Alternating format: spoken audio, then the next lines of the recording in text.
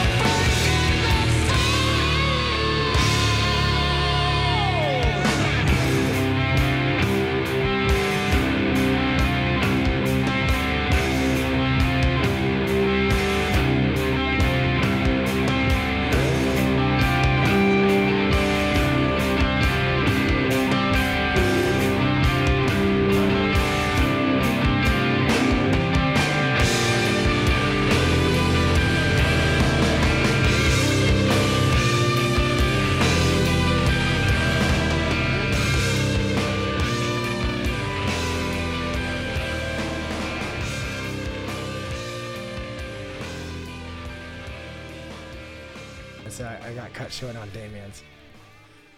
I just started recording. Oh, great! so that way we could just get it going. Start talking. Perfect. No, yeah, I actually with Damien, I reached out with him. With Damien, I was a little bit worse than I was with you trying to get on. Like, as far as not communicating very well. It gets worse. Because we've been talking about this for like 6 months now. Granted, I've been no better myself. Oh, so I reached out to Damien, and I've been wanting to do a follow-up one with him and talk, so we can talk about his trip down to South America and all that other stuff. That would be super cool to hear. And we were supposed to do it when he was down for Andy's event, and then it rained. We had weather, and then I talked to him a little bit, but then he didn't follow up, and then I didn't follow up, and then I reached out, and then he didn't follow up, and then I suck at communicating to try to organize this because I got all this shit going on in my head. Like I'm doing all this kind. I mean, I'm learning to fly and then training when I can, and then I've been working 410s. So on my days off, it's just if it's not an event that we're doing, sure, it's just trying to figure out what kind of side hustle I want to do with the classic cars or just dude, I've been even buying older cars. Like you saw that 85. I did. You know what? I wasn't sure which house was yours. And then I pulled up and I'm like, that's a semi-lifted vehicle. Like that's totally an Alfonso project for sure. Yeah. So I've been messing around I've been changing shit up with cars. Like I've been doing, I did a 97 Land Cruiser. And the reason why I'm picking these specific years and models is because I like geek out on like very desired Toyota 4-wheel drive models. Sure. So like the 85 4Runner, the reason why I have that one and why I like it so much is it's the first year of the 22RE fuel injected, 22RE, because prior to that they're carbureted, and then the last year of the solid front axle. So in the Toyota world, the 85 4Runner is like the unicorn because they're hard to find in good condition. And it took me a while, and I found that one. Look, I mean, I bought it from a freaking original owner. Or his son, but the original owner couldn't drive it anymore. He lived in like Arizona, and then his son, picked it up, brought it to San Diego, had it at his shop. It sat for like a year, and then he finally decided he put it up for sale. And anyway, long story short, I bought it. And then the same story is like with that 97 Land Cruiser, because that's the last year of that specific body style and that specific motor. Yeah. And the 97 Land Cruiser, that's the model that I got. Like you can't find them under 200,000 miles. And then the feature, like the cool feature on them is like they have a push button front and rear locker. So it makes so you don't have to get out of the car. Yeah, so it makes it super desirable for like the 4-wheel drive enthusiast. Anyways, I geek out on that shit, so I search for like the best like year and like the best condition one with the lowest miles, and then I go after it. And then once I buy it, I'll just enjoy it for as long as I can, and then I resell it and then make a little bit. You know what I mean? Yeah, I was gonna ask you, is it kind of like the old Camaros or? Well, actually, the Camaros and like the 70 Chevelles and the Camaros and like the older like the super classic cars, like those profit margin on those I like to stick within 3,000 to 5,000. Like, because when you're dealing with like a $50,000 car, for me it's worth it. Like, if I'm gonna spend a high amount of money, like I do a lot of negotiating and bargaining deal, like sure. Like that's kind of the whole thing. Like you just have to kind of negotiate the best price, and then if it's worth it to me and I know the market and the condition, then I'm like, if there's $3,000 to $5,000 to be made, I'll take that risk. Sure. Spend 35 to 45 or whatever, And to me, it's like it's a little easier getting a car that is mostly complete rather than having a project and putting like more time into it and shit. Because I mean, dude, as much as anybody, I mean, you're super busy with your business and stuff, so like time is important. Like you spend a lot more time on the things you want to continue to improve on, and on those other things it's like, I don't know, it's just it is what it is. But yeah, I'm still doing the shit with the classic cars. That's cool. I've always fantasized, if I had a big enough garage. I can't fit all the vehicles that I have now. I'm parked all over the street. I feel terrible for my neighbors. They're always like, it's cool, but I'm guilty. I feel guilty every day. You have your Yamaha. The Yamaha, I got 3 motorcycles, a mini bike, and the Yamaha off-road car all in the garage. What's the name of that? The model of it? It's the Yamaha YXZ 1000R. Oh, yeah. So it's the only, actually, I believe Honda just came out with a side-by-side, and I believe they actually have a manual transmission as well, but at least up until very recently, and I could be wrong about the Honda, it's been the only manual transmission side-by-side you can get. And so like a real driver enthusiast, a real racing enthusiast, that's kind of like the cat's meow. It's so engaging. It's more enthralling. Yeah. Not that the Razors and the Can-Ams aren't sick, because they totally are. But I haven't driven a Can-Am. Have you driven one of the Can-Ams? I haven't driven one of the Can-Ams. I was actually convinced I was going to buy the Can-Am X3 XRS. So that's kind of like the cat's meow when it comes to the Can-Ams. Really, it's the coolest out of the box side by side you can get. It's turbocharged, faster than hell. It's got 24 inches of suspension all the way around. So like you can just stick that thing right in the dunes and it's ready to go. But for me, I just can't compromise the manual transmission, and the Yamaha's a heck of a lot cheaper. So you could throw on a long travel suspension and a turbo on the manual car for less than what you can buy one of the other cars out of the box. And the cool thing is the motor that comes in that Yamaha comes from a turbocharged other Yamaha engine that they have in a Sidewinder snowmobile. And so they will even warranty the turbo on it. So you can upgrade it and keep it under warranty, and it'll just walk right past the Razors and the Can-Ams if you do that for $2 or $3 less than you buy the other ones for stock. So that's the play I went with. That's the only thing I'd be worried about, but it sounds like they covered it. Like that platform motor already takes the turbo, you know, so that's pretty sweet. That's pretty cool. I've heard some like that Can-Am's pretty good. My friend's dad bought one, and he says he's like, dude, this thing's right out of the box. This thing's crazy. You just drive it and it goes anywhere. And back in the day, I think in 2006, I bought Rhino 600. Dude, that was like the original. That's the thing that started the whole side-by-side thing. Oh, dude, I had one of those, and I dumped so much money into it. But it had the, I think it's a single cylinder. No, it was two. I don't even know what it was, but it was that centrifugal clutch. Yeah. Thing.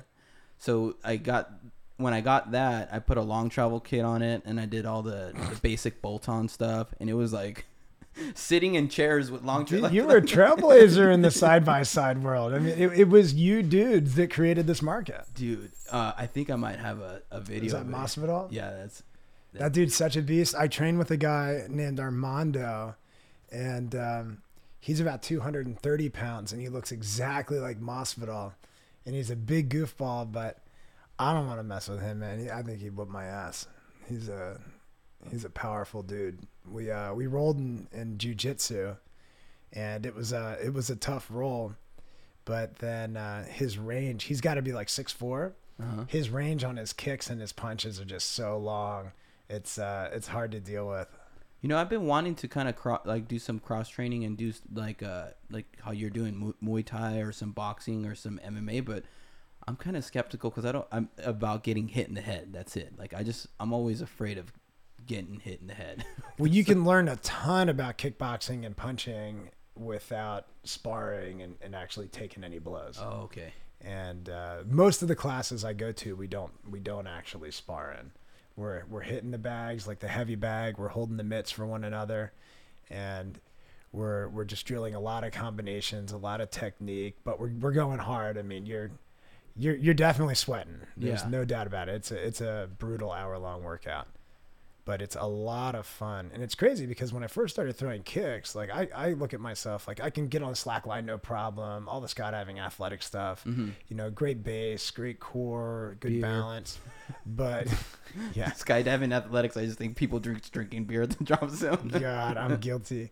And, but anyway, so it's been a trip, and I would go to throw a kick and I'd get way off balance. And it's crazy. Just after a few months of doing that class repeatedly, you can just whip kicks and crack those things off and go right back to a solid base. You know, you just kind of rebound and recoil right back to your stable base. And it's been amazing. And the coaches down at that gym are fantastic. What's the name of that gym again? It's called Dan Henderson's Athletic Fitness Center. Oh. And it's all like active professional fighters are the coaches, and they interact and they roll with you and spar with you. So you really get to see how it should be done and not how you're doing it. Dude, just to backtrack a second, when we were saying about the podcast that I was trying to get together with Damien, it was all me. I just suck at you're realizing that now? You're coming clean from 10 minutes ago? Because I'm like thinking in my head, did I say he slack? No, like it was all me on that. Like I'm going to reach out to him after this and try to coordinate a date if he's still around. But I don't even know what he's up to. Is he down in San Diego or? I'm not sure. The last time I saw him was when we did that event, Andy's event, and he was staying in San Diego. And I don't know if he was planning on going anywhere else, but he seemed like he was busy. So I always feel like even when I'm reaching out to you, and thanks for coming out and doing this, because it's, you know, you're coming all the way here, sitting down to just chat with me for whatever amount of time. Like, I really appreciate it, because I know everyone has their own shit going on in their time. So like I really appreciate it. But I'm always thinking about that. I'm like, man, like when you waited like 15 minutes, I was like kicking myself in the ass. Oh fuck!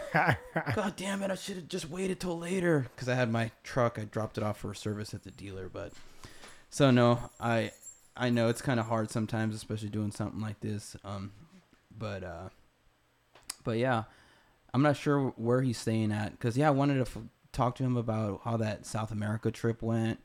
And then I actually wanted to talk a little bit about just the skydiving equipment too, because I know he's been flying the wings. Yeah, I think they're called fluid wings, Yep. canopies and stuff. So I think he flies a Helix. oh, that's what it is. Or Okay. is it? Or no? Is it the whatever terminal? Not the. So they've got the Helix, the Airwolf, and then is it like KT or Jesus? What is that called? I don't know. It's what Tony Guest flies as well. I can't think of the dang thing. And you're on a Leia? You still flying the Leia? Yeah, I've got the Leia 76. I've had that for a few years now. What do you think about that? Now that you've been flying it a long time, are you tired? Are we of it yet? officially doing the podcast right now? Yeah. I know you started recording a while ago, but we didn't do like an intro, so I didn't know. Oh, yeah. If we were just gonna like edit that out. No, we're just talking.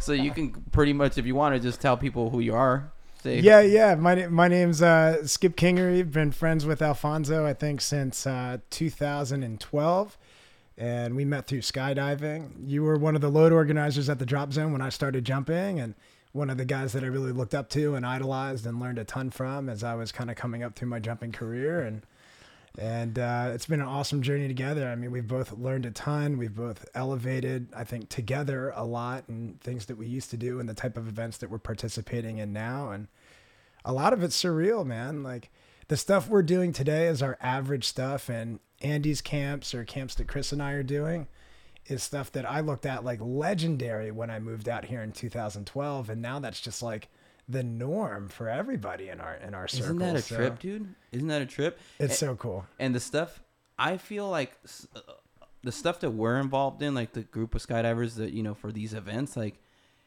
it's more than what we were looking up to. Because if you look at like older skydiving videos, they were doing cool shit. Don't get me wrong. They're doing really cool shit still. Oh, but for sure. But like these skydiving formations and the talent to be able to accomplish some of these jumps that we're doing there's way more of it. So now these jumps are being more successful more frequently, when you got the right group, which, Absolutely. which is trips me out. Cause sometimes I watch old videos of like, before my time, and they're doing some cool shit. Even like the competitors, like the two-way competitors or whatever for freestyle and all that.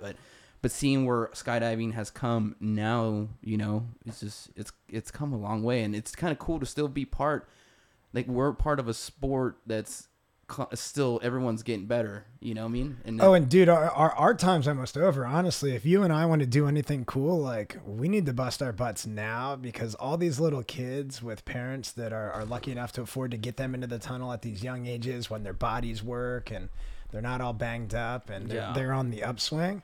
I mean, dude, these kids are going to be smoking us in a few years. I mean, a lot of the kids are smoking us now. So, dude, I get them. They're just not old enough to jump. So we're literally just a few legal years away from being completely irrelevant. Fucking crazy, dude. Like these kids. What's that? I remember back in the day it was Team Future. There's this two kids. I think they're like brother and sister. That's Mike Wittenberg's kids, right? I'm not sure exactly. Out in Dubai. It was before their time. Oh, before? Yeah, okay. before their time. They were coming out, and then I was thinking, dang, kids are so good. Now, there's so many kids. Like, there's so many different groups of kids that are freaking shredding. Like, what the heck? Yeah, I know one of this little girl, I think her name's Maya, down in Oceanside. Yeah. This girl, Sydney Kennett. I mean, there's all these young kids that are coming up and killing it. The Wittenberg kids, they're insane. Yeah. It's unbelievable. And they're so flexible, too. I mean, those are things I like. Those things aren't on the menu for me. Oh, here, I think this. I'm trying to see if I can pull up a video.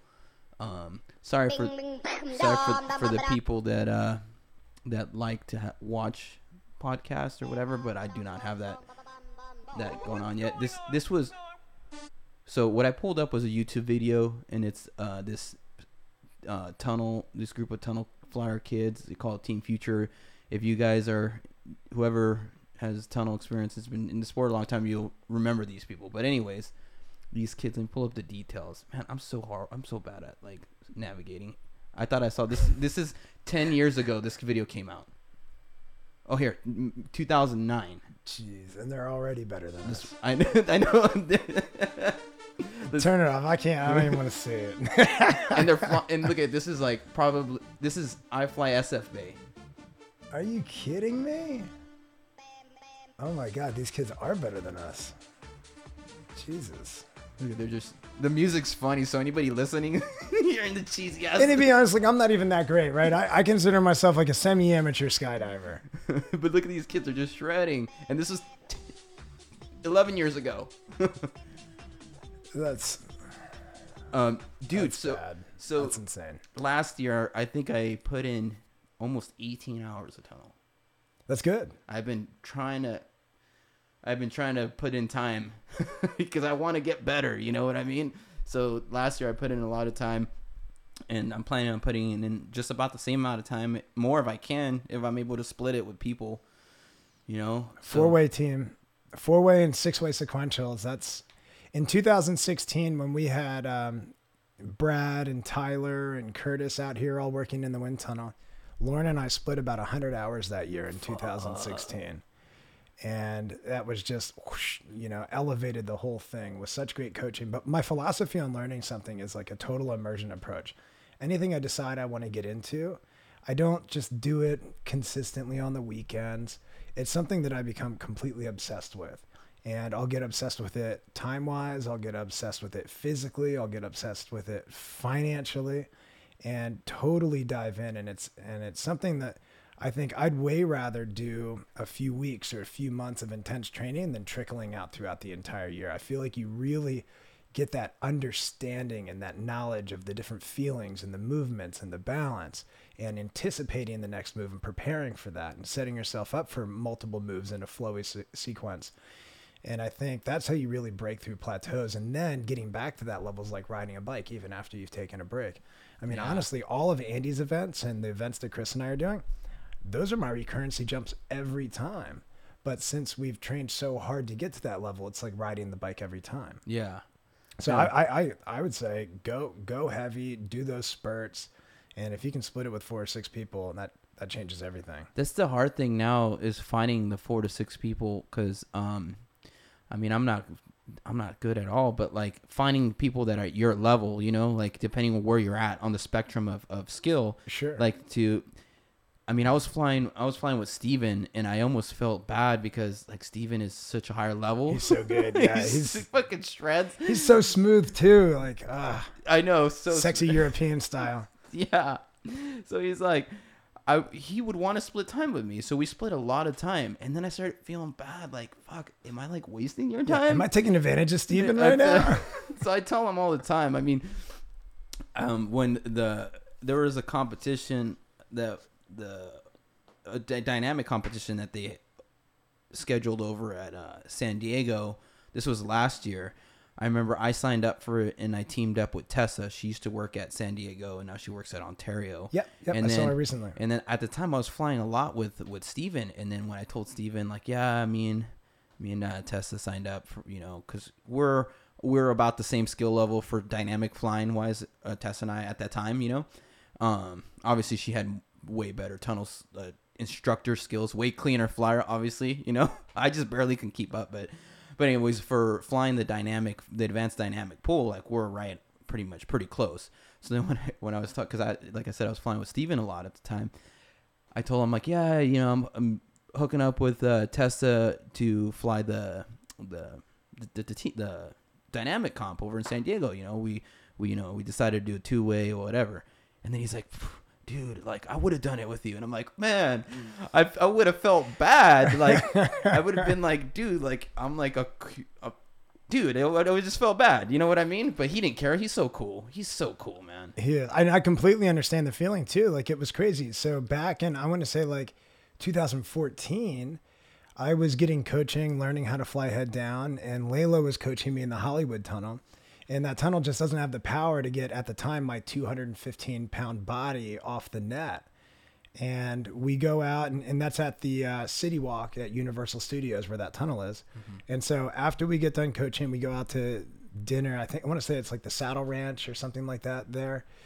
And I was casually asking Lalo, like, because I wanted to cheer him on. I'm like, hey, are you ever going to compete again in nationals or anything? And he's like, no, why? Do you want to compete? I'm like, dude, you remember I'm the guy that doesn't even know how to do this. I'm paying you to coach me in the tunnel. He's like, yeah, but we can train. And that moment was like the catalyst in my entire skydiving career. And Lalo literally brought me up, took me under his wing for years, and really helped elevate my skydiving game. It was just like that. It was like an overnight thing from a casual comment that I still can't believe he did. I would have never done what he did. He's a way better person than I am. Thanks, I love him. I love him. Dude, I flew with him yesterday. We threw to actually Tesla kind of coordinated six of us, and then Chad was supposed to come out and do the organizing, but he couldn't make it. So then it was Lalo, Rusty, Cody, Tessa, one of the instructors there, his name's Matt, and myself. So that was six of us. I'm missing somebody. I'm sorry if I miss you. Nico. The guy's name is Nico. Okay. So it was six of us. Then we split 30 minutes, and we just kind of ended up throwing together a little 6-way sequential. And then after the first 15-minute block, then Lalo stepped in and Rusty took off, and it was a lot of fun though. That's awesome. It was a lot of fun to get in there and do actually static, because lately I've been doing just drilling, dude. I just flying in a lot of circles. Yeah, I've been flying a lot of circles, flying a lot of head up, and drilling. Head up flares, back flares, over low speed, just circles and circles and circles, to out face to in face to now just throwing stuff at low air speeds and then trying to clean up my flying. And good for you, man. That's awesome. I got coaching from Ben and Devin. The last round they were here in December, I think. I got an hour with them, and I actually have an hour scheduled to fly with them on Monday. So I just really want to clean up my flying, because when I go on these jumps, you know how I am, dude. I'm super low confidence, beat myself up. It's great. Yeah, you're definitely the world's toughest critic of yourself. They say everyone's their own toughest critic, but you're raising the high water mark there, setting a new bar. Because when we do these events, I know I complain to you and a couple other people. I'm like, dude, I fucked it up. And then I remember you told me this, and I knew this already, but I loved it when you told it to me. You're like, bro, stop worrying about fucking everybody else up. You're fucking yourself up or something. And it's so true, because I just would worry so much about messing people up that I would mess up, I remember that. Yeah. So and that's for a lot of trepidatious skydivers, right? You get to the level where you can do these bigger jumps, and maybe you're one of the, you're working your way up the ranks of big wave formation skydives. So you're maybe you're doing more slots out on the periphery, being one of the later stingers or people docking. And you're thinking to yourself, dude, everybody else is already here. They're already docked. And you're looking at it and you're like, man, they all did their job. I don't want to come in too fast and blow it up, right? It'd be so embarrassing if I came in and I smashed into everybody and I blew it up, and then I messed up the skydive. Where the reality is we would way rather somebody come in and be a little bit noisy than not approach the formation at all. But because by not engaging, if you engage, man, maybe 50-50 you fuck it up. If you don't engage at all, 100% you fucked it up and we didn't build the formation, right? Yep. So by being conservative, you're guaranteeing an error. By engaging, you're increasing your odds. Yeah, is it definitely going to go perfect? Who knows? But at least you're engaging, so you're increasing your odds of success just by engaging. And I would way rather somebody come into me a little bit rougher, sloppier, and noisier than they should, than not engage at all and be that guy 6 feet away from the skydive thinking, I was right there. Yeah. Right? I'm so glad that we had the conversation then, because I've always been trying to work on, mentally, preparing and visualizing and accomplishing some of these difficult jumps. But I think with accumulated experience now, these the past 2 years, I've have felt more confident than ever doing some of these jumps, because now, I mean, how many have we done with Andy? You know, some of these sequential jumps, and then going to the world record, head down, like the tryouts and the state record, all these things, compiling all that experience. Now I feel, I mean, I still get that feeling, you know, when we have like really complicated jumps, you know, but now for like almost any slot, unless it's head up, like I'm like, yeah. I'm like, I'll be there in a second, no problem, you know, exits. I feel so much better, and that there's a different comfort level. It's a different type of skydive. Yes. Big way skydiving is a different skill. I mean, it was funny, like, so, you know, I thought in my head I had a kind of a big head going into my first big way things. I was like, oh, we just won a national championship in the advanced division in 4-way VFS. Like, we do 10, 15 points every skydive in 35 seconds. Like, no problem. But then just really understanding the sight picture, the approach. Different, right? It was so funny when we did the California head down record. So I'm in the base, and, you know, I think it was like an 8 or 10 way base, something like that. And Andy texted me after that day, and I went home. I'm driving home, and I'm thinking in my car. I specifically remember driving home from Skydive Paris, thinking like, "Fucking nailed it, dude." and then, like moments after saying that in my head, Andy texted me, is like, "Hey, bro, you're way off level." And I'm like, "What the fuck? I'm in the middle, bro. Like, I am the level. Like, what?" And I was like, "I'm totally nailing this." And I'm like, "Shoot me a picture. Let me see what you're talking about." He shoots me a picture. I am egregiously off level. My legs were so big. I was flying so slow. I was way off level. And I was just like, yep, roger that. I'll fix it immediately. You won't see it again. But it was so funny because I thought I knew what level is. And then just learning big way skydiving, it's a totally different sight picture, and you really have to adjust to it. But we've done so much of it. And here's the thing. Like, Andy has done such an amazing job creating this big way culture in Southern California. Andy helped create this culture. Mikey Carpenter, obviously, like Chad and Guile contributed. Guile was doing all those events down in Oceanside. That was really helpful too. But we've all been doing this together for a while, and it's amazing in SoCal now. Like, doing a 2-3.40 way seems just like, you know, just showing up to work. Yeah. You know? It's like, that's a normal day down here. Mm-hmm. Where usually building a 40 way, like a lot of states, you couldn't even get that together. You know, you hear those guys out in Europe, like, oh my gosh, I forget Marcus and Alex, you know, they're talking about like, it's hard to get a 10 way together in Germany or Europe. And for us to just be throwing these together, it's because we've got all the wind tunnels now. Everybody's technique is going up. The community here has grown so much. Yeah. It's amazing to be part of the evolution of the sport, as Andy and a lot of these guys have been for many years, but to be a part of that journey, seeing the face of the sport completely change, because, you know, people all over the world and all over the country are watching the jumps that are going on in SoCal regularly. Not that there aren't amazing jumps going off in other places too. I mean, you look at Chicago, you look at all the guys in Florida, yeah, right? You look at some of the stuff going on in Texas, NorCal. There's some amazing stuff in Colorado and other places. Obviously, Eloy. But you just see what's going on in the SoCal scene, and it's just like a walk in the park. And we're just wearing shorts and flip flops and, you know, t-shirts and jeans. It's pretty cool. It is cool, and it's cool to talk about it and then step back and see it, because now when these videos pop up, like of some of the jumps that we're doing, you know, like the ones that you guys edited or the ones that Andy edits, once you see it put together and edited, it's like, oh shit, we're doing fucking cool shit. Like, yeah, we're doing some cool shit. You it's know what so I mean? Cool. I don't know. It's cool. Like but it's work. You know, it took a lot of work. I mean, it takes a lot of work. You know, and which takes me to, man, when we're talking about levels and all this shit, it's like I struggled big time, and I finally figured out what the hell was going on. I think I was talking to Damien a little bit about it. But remember, you know how I started pulling out the freaking chair?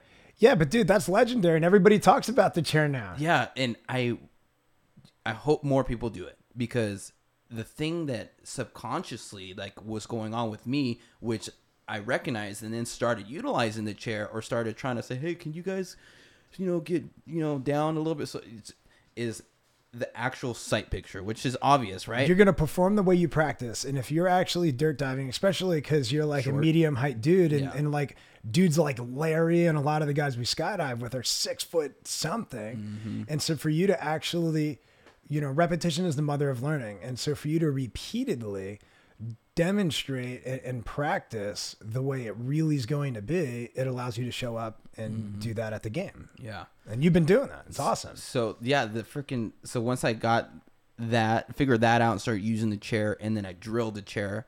I mean, now I don't need to use the chair, but I do sometimes, and depending on where we're at, I like to get that, sight picture, whatever. Like, it still helps, but it took that to figure it out. And then before I would think, oh, fine, I'm getting there. Yeah, this and this and that and the other thing. But then I watch the videos and I'm like, fuck.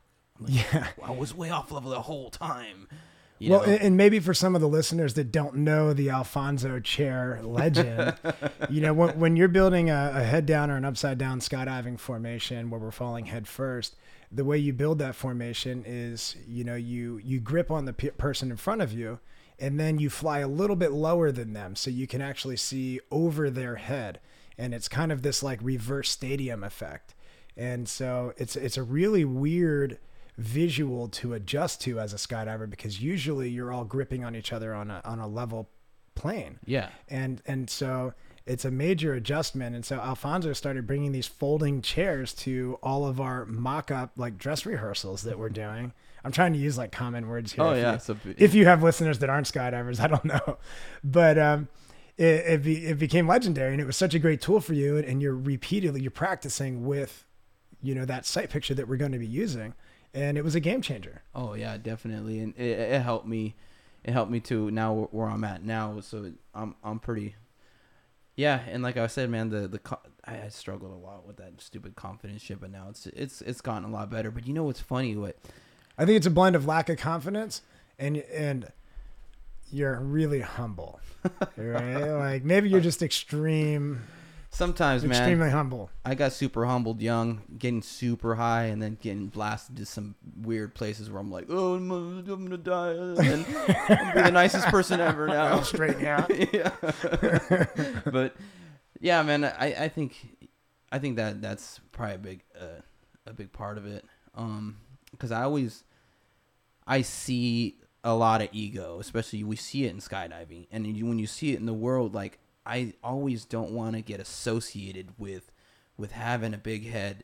So on top of just me, my normal nature of being a nice person, on that, like, I try to veer from it because I don't want to get associated with it. And what's funny is years ago, I forget, I met somebody that I had seen, I think it was at the drop zone. And I just remember the conversation. I don't remember exactly who and exactly where, but it's funny because I started talking to this person. And then they're like, yeah, I've seen you around, and I kind of just thought you were a jerk. And I'm like, what you thought I was a jerk? Like, yeah, you kind of just look like a kind of jerk, like an asshole. Like, but what I was doing is because I was just so quiet, and because I always get like really self-conscious. Yeah. So like sometimes I just feel awkward and I won't say anything. And then some people associate it with like, oh, look at that guy, it's too cool, doesn't want to say hi. But I'm thinking in my head, oh fuck, I don't want to look stupid. Oh shit, like I'm like, I'm so in my head sometimes that after I heard that, all these little things growing up and stuff helped me, because now it helps me. Now I'm like, okay, step out of your comfort zone every now and again, like, say what's up to somebody, this and you know what I mean? So it's just the psychology of it. It's funny. And fuck, I'm 38 years old and I'm still learning things in my head. I'm like, man, I should have started doing that back in my 20s. I probably would have hooked up with more girls or something. What's funny is, I don't see a lot of ego in the sport anymore. I feel like at the top of the sport, usually you think the people at the top of the sport are the ones where all the ego exists. I feel like the better people get in skydiving, the more community, the more camaraderie, and the less ego there is. I feel like all the ego really is kind of in that middle area or kind of at the bottom. It's like, oh, you can't sit fly. And it's like, you're right. I feel like it's more there. I feel like the people that have matured with the sport are just completely over that. And they realize that this is a community. Same thing in the MMA world. You know, when I started training MMA, you know, I was a 12-year wrestling veteran. I was a competitive wrestler. I grew up in Pennsylvania, got fourth in states at 145 pounds my senior year back in 2004. And there were a lot of tough guys back then. But I feel like as things mature, nobody has anything to prove anymore. And you recognize the community in which you're in. And, you know, now when I started training at Dan Henderson's Athletic Fitness Center, I'm like, Dan Henderson, he's a world champion, UFC champion. That's insane. And I'm grappling and rolling with guys like Sam Alvey, Tom Galicchio, Tarek Safadine that are all actively in the UFC right now. And it's nothing but inclusion, joking, and having fun while training hard all at the same time. And I think in skydiving, you know, so many people get into skydiving for different reasons. Like, I feel like there's some people that just are athletic and they love to have fun. Some people are just extreme sports enthusiasts, but a lot of people are overcoming something in their life and they're using skydiving as a tool emotionally and mentally for different things. And I think it's kind of that coalescence of people figuring out who they are, why they're here, why they're skydiving, why they're trying to become part of this community, where a lot of that figuring out is. Yeah. And so I don't see a whole lot of ego in the sport now. And certainly as an organizer, we need to be stewards of the community. And we really need to kind of promote that inclusion. I think that's the whole point of having load organizers, is to be inclusive and to make it a humble experience and to just make it about having fun. Yeah. No, you're right, man. Like, thinking about it, yeah, you hit it right on the head there. And which kind of reminds me of, this is something that I'm guilty of, and I see it a lot out there with people that are learning or people that are coming up and trying to get involved in some of the more complicated jumps. Man, I remember thinking like making excuses. That means, to simplify it, I would always make excuses. Oh, wait, no, the guy in front of me didn't give me enough room to do the exit, or I was there and so-and-so shot in front of me and I didn't know what he was going to do. Like, I didn't do my job because they weren't doing their job, right? Yes. So. And instead, and that's the mentality everybody has when they're getting into it. Mm-hmm. And it's like, no. I'm excused because I didn't do my job because they weren't doing their job. Mm-hmm. When instead, as a teammate and as a contributor to the skydive, it's like, I need to do my job so good I can help those people that aren't doing their job. Mm-hmm. Like, I remember we were doing the sequentials down in Oceanside when we were doing the Zenfly sequentials.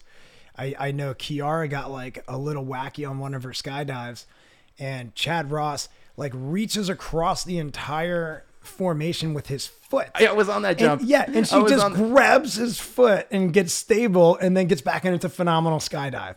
You know, like, that was legendary. Yes. That was so cool. I was on that jump. I remember that. I remember watching the video and we were like, what the hell? That was awesome. Oh, it was so good. Dude, Chad's like such a legend in the sport. He's so humble, you know. He's super cool. And like, he had that thing where he got ejected from the record and then was just like whoosh, right back in. Like, people who don't even know him have seen that video and just be like, oh man, that's that guy. Yeah. You know, and then he's just like, oh, Kiara, you need a foot? Yeah, here's a foot from 6 feet away. Just go ahead and hang on to that for a second and then we'll get down to business. Oh yeah, man. Like, in seeing that now, like, I try to help people. Like, when I hear it or when they say something, I say, hey man, like, no, like, I try to be as nice as I can to help him recognize, like, hey, it's like, it's okay. Just practice and you'll get better. Like, you don't need to like use that as you don't use whatever this situation is an excuse. Like, no, just keep working at it. Like, or accept that, like, hey, you were off level, not because you got bumped on X and you couldn't make it or whatever, you know? Yeah. Because I was guilty of it way back then, you know, and then real quick when you start getting involved in these bigger jumps, you know, where you could, hey man, you either gonna do your job or you're not. If you're not doing your job, you're gonna be out of the skydive. So you learn real quick, like, oh fuck, I'm not doing my job. It's not anybody else's fault. Sure, you know, sure. You're the one that needs to either get better or stop fucking up. You know what I mean? But I don't know. It's all fun, man. It's a lot of fun. When did you start skydiving? I started skydiving in 2011. Oh, okay. So I haven't even been doing it that long. I got my license in 2009. Okay. 2009, 2010. Yeah, growing up in Pennsylvania, we don't have quite the skydiving scene that we do here in SoCal. Dude, you were probably only a few months out of the year, right? Yeah, and then I spent a year skydiving in Lower Delaware, which is about 2 hours from my house. I grew up about a half an hour south of Philadelphia in the suburbs of Philadelphia, which is right on the border of Pennsylvania and Delaware. And Lauren, my wife, and I would drive down to Skydive Delmarva, which I think has actually recently closed their doors this last season, which is very sad. And we would go down there, and we immediately fell in love with it. We did a skydive for Lauren's, I think, 21st birthday in Ocean City, Maryland. She absolutely loved it. I had done it once before. I knew I loved it. And we got down. She loved it. I loved it. I said, that's it. We're going to skydiving school. So I called around to all the local drop zones that had an AFF student program. And the people on the phone at Delmarva were just so fun, so cool. I'm like, those are definitely the people I want to hang out with. It's twice as far as the nearest drop zone to me, but those are definitely the people I want to surround myself with. And so much of the sport is the community. Oh, hell yeah. And we went there, and it was just this dirt runway with a whole bunch of campers and a bunch of tents and a twin otter. So it was like a tiny Cessna drop zone, but with a twin otter. And we might only send it up 4 times in a day because it takes, to get so many people in the plane to actually send the load. Yeah. But it was amazing, and everybody just took us in right away. And it was pretty funny. Like when I did my tandem skydive and I said I was going to get my AFF license, they warned me. They were like, well, get ready to live paycheck to paycheck and have an entire new group of friends. I'm like, yeah, right. Whatever, dude. 2 months later, it's exactly what happened. All my friends at home are like, where are you guys? Like, well, Friday night we go down with our tent and we come back Sunday night, and we try and do as many skydives as the weather will permit, and we'll get busy. And we just completely fell in love. And after our first year of skydiving, the people at Skydive Delmarva were like, hey, Skip and Lauren, you guys are taking this pretty serious. Like, maybe, to the level where you should maybe seek out a larger drop zone where you guys can take it further than we can really offer here. Yeah. And a friend of mine, Dave Matchett and Todd Hendricks were both employees. Dave was the manager at Skydive Delmarva. They recommended, hey, we both used to work at Skydive Elsinore. I can hook you up with a friend of ours named Christian Rendell through email if you want to go check it out. So I said, all right, and Lauren and I were kind of itching. And when you do so many winters in Pennsylvania and it's just rainy and snowy and cloudy all winter, it's depressing. And you really do daydream of like warmer, sunnier places. Yeah. And so I came out on a 3-day skydiving trip. And I was introduced to Angie Argon and Darren Burke and Christian. I'd been communicating with Christian through email, came out and met all those guys. And we went home, sold my car, sold Lauren's car, packed up everything we could fit in my Corvette and drove out and started renting a room from Angie 2 weeks later. Wow. And that was it. And at my solar company, luckily I was working for a large national solar company as a solar sales representative at the time. And I was able to just take a lateral transfer from my office in New Jersey right to Marietta, which is 10 minutes from the drop zone. And so literally I was able to just pack up everything we could fit in that little 2-seater car, drive out and just show up and do my same job at another place 2 weeks later. That's so awesome that it worked out like that. And it was funny because I came out here expecting to be a professional skydiver. I was like, okay, I got 255 jumps, another 250 jumps. I can get my tandem license and I can become an instructor, and I'll quit doing solar and I'm just going to chase this passion and spend all my time around these crazy, awesome people and in this community and in the sport. And then my solar career took off once I got to California. I started getting really good mentors and sales trainers, and the products are better here. And we pay about 3 times the national average for electricity here. So if you could imagine, like the equivalent of our average electricity out here is like paying $9 a gallon at the pump of gas. Okay. Like if people realized they were paying that much, like if you pulled up to the pump on a Friday and you saw $9 a gallon of gas, people would be burning tires in the streets and rioting. Yeah. Right. I mean, if it went to $5 a gallon of gas, people would be rioting. But electric bills are so confusing. People didn't understand that. And that's how my whole life out here on the West Coast took off. I just took a lateral transfer out here to become a skydiver. And then my professional career took off.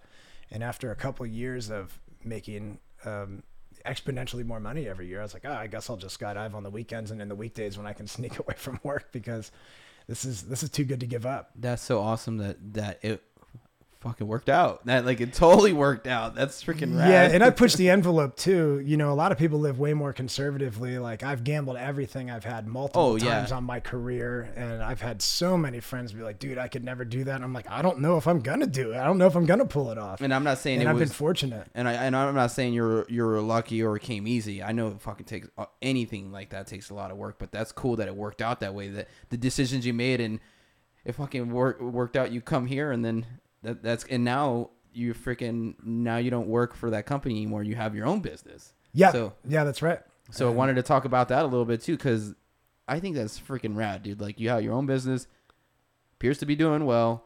You know, tell me a little bit about it and how long when did you start your company and like what's going on with it now? Like just. You know. Yeah, so my professional career started when I came out here chasing my skydiving dreams. When I moved out here, I started working for an amazing manager named Brian Walrod, and he was just an incredible mentor and skydiving coach.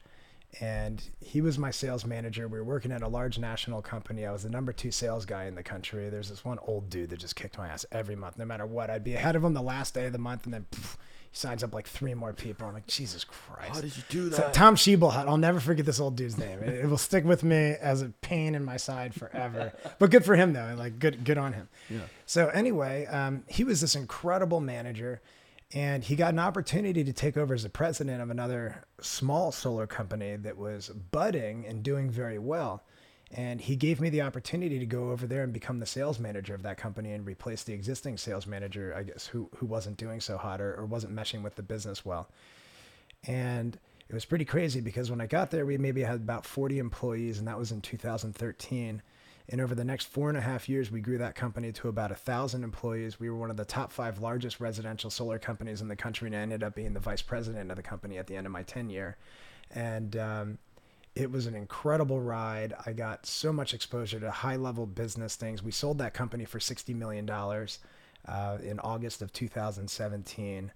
And it was amazing because when we sold it, we were having meetings with, the owners of IKEA and other people who contributed to the purchase of that sale. Wow. And I'm sitting in there shaking hands with billionaires and people that like I just never fathomed I would ever meet. I'm thinking like the Warren Buffetts of the world, I'm mixing it up with because they're investing in this business that they're purchasing from us. That's wild. And it was pretty crazy. And after that business sold and was taken over by investors in a private equity firm called Northern Pacific Group out of Minneapolis, the president of the company, myself, and the director of sales all ended up leaving for different various reasons. The original founder left and retired, and that was who we were really partial to. And I think we all had aspirations of doing bigger things and being entrepreneurs as opposed to entrepreneurs. And that's when we decided, what happened was I went to my boss, Brian, and I said, hey, do you want to catch up over the weekend? I want to talk to you about something. And he knows like, well, if I want to talk to you about something like off the record, he knows I'm probably like serious about something or resigning. Yeah. And I'd created a business plan, and I'm like, there's no reason I can't do this by myself. We built this one. We can definitely do it again. It's like, imagine if you went back to dating in high school again, knowing what you know today. Be like, oh my gosh, I can actually speak to women. This is insane. And so I went to him and I presented my business plan to him. And I said, Brian, I love you. I appreciate everything you've done for me. You've created an incredible opportunity for myself and my entire family, because all my friends and family ended up moving out from Pennsylvania and started working in the solar industry with me. And we all went from making $40,000, $60,000 a year to making $200,000 to $400,000 a year. And where I'm from, like if you make $100,000 a year, you're like, dude, I can get a mobile home and a lifetime's worth of Bud Light and I can retire. Yeah. Right. So, I was like, I'm done. I made it. But anyway, so I said, Brian, I can't talk myself out of this business model that I created in Excel on my computer. And he, very cautiously, kind of heard me out, and I let him know I was going to be, walking away from the company. And then later he came back to me, and I guess he had come to a similar conclusion separately. And he was like, well, later on he was like, well, why don't you take a look at this? I actually created a business plan for us to do something together. And, that was, so after the fact, and he came back with that after kind of digesting what I had said and things like that. And, he had already departed from the business separately. And so we're like, all right, let's put the band back together. Yeah. And we did. And TJ, my best friend since 1999, who's just a brother of mine, and my other business partner, Brian, the three of us, TJ and I dumped our 401ks and all our savings, and Brian had made a lot, of money there, being the president of the company and doing 2 transactions with the company, selling the company twice. He had a lot of funding, and we were able to get this thing off the ground. And it was pretty cool. Last year, in our first year, we did over 8 million in sales, and we're forecasting for between 20 and 25 million in sales this year. And that's cool. I think we're up to now, we're on our 3rd office, which is a pain in the butt because we keep growing so quick. We grow out of one place, but we still have to pay that lease and get another one at the same time. But now we're up to almost 90 employees and growing, and it's pretty dang crazy, man. That is surreal. Crazy, man. That's cool though. Congratulations that it's going good. I saw Andrew works for you now.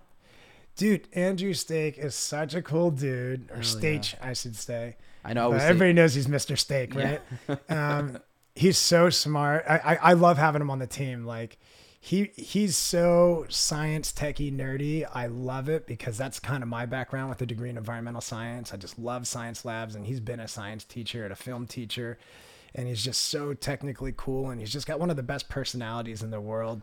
Like when he's organizing at the drop zone and he gets on the microphone, he's like, "Hola, bonjour," and he says like greetings in every language you can think of, and he just has such great personality. So I'm so excited to have him on the team. We have these like crazy like Wolf of Wall Street sales meetings just without all the things that are going to get us all arrested. So It's not quite as cool. I'd give us like a B and they're like an A+. But it's very rowdy, very fun.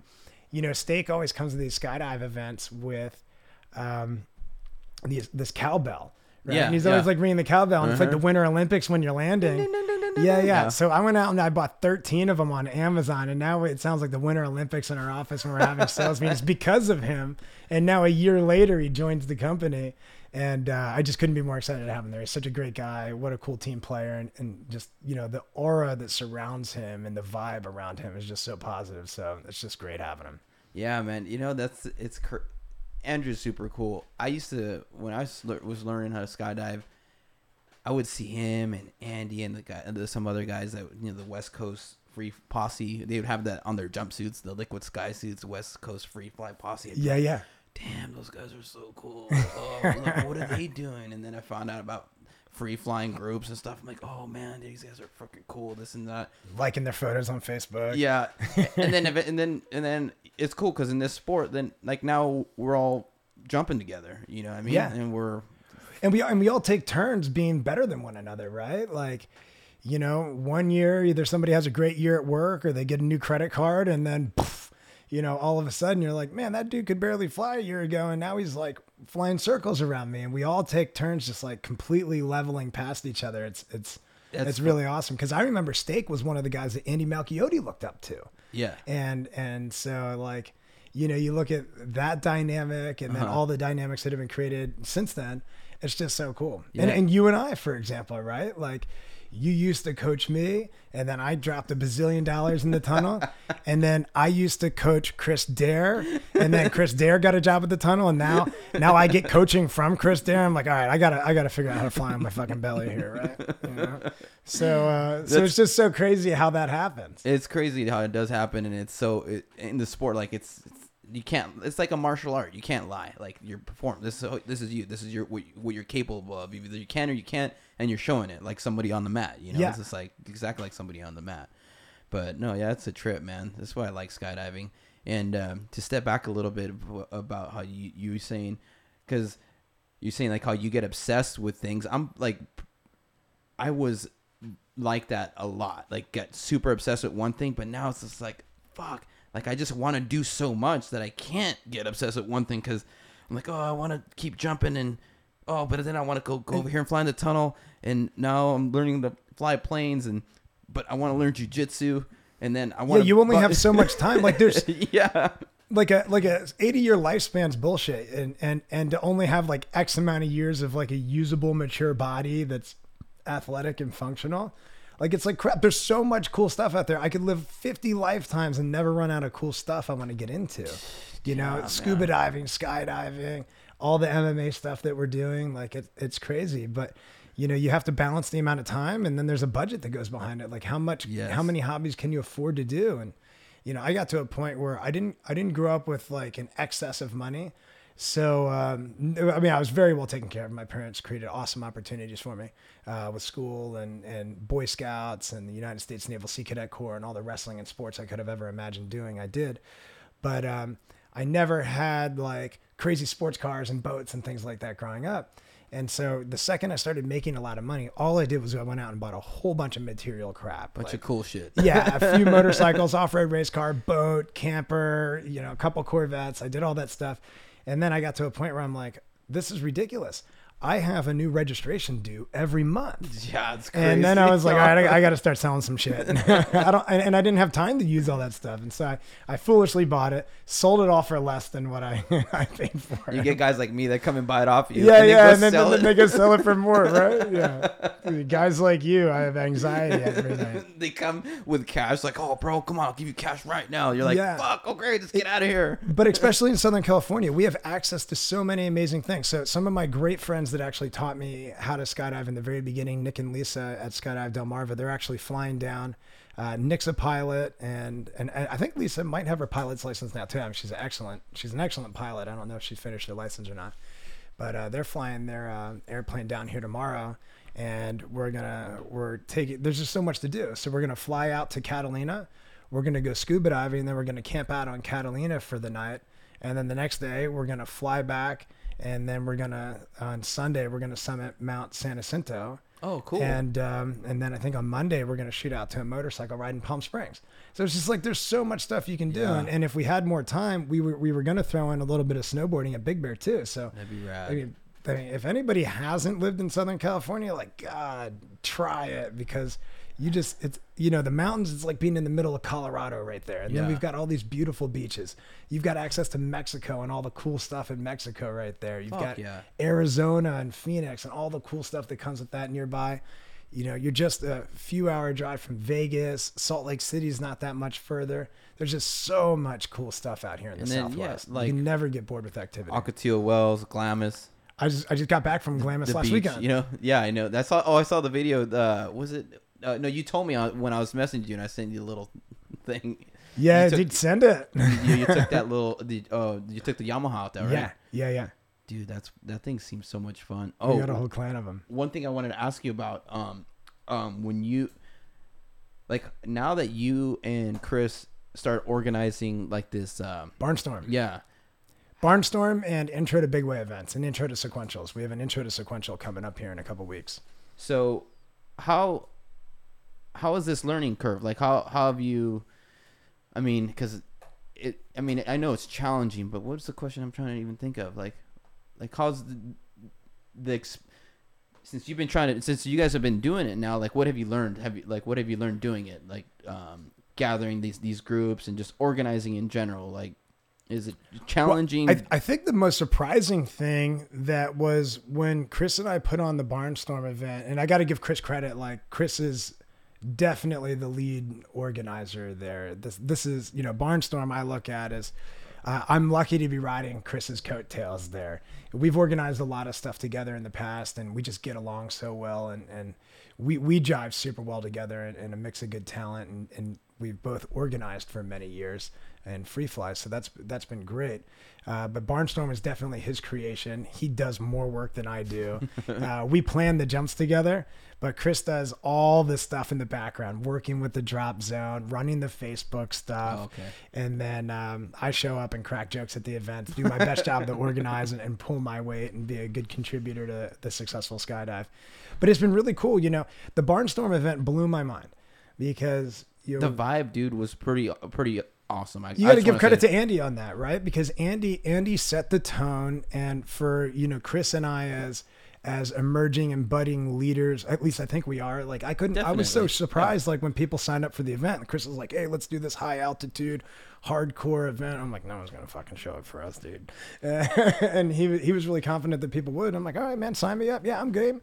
And I was thinking in the back of my head the whole time, like, I don't think anybody cares about jumping with me and you, dude. Like, and all of a sudden, dude, the event like booked immediately, and I'm like, oh shit, I'm gonna have to do a good job. I'm gonna have to step up. You know, gonna have to figure this out.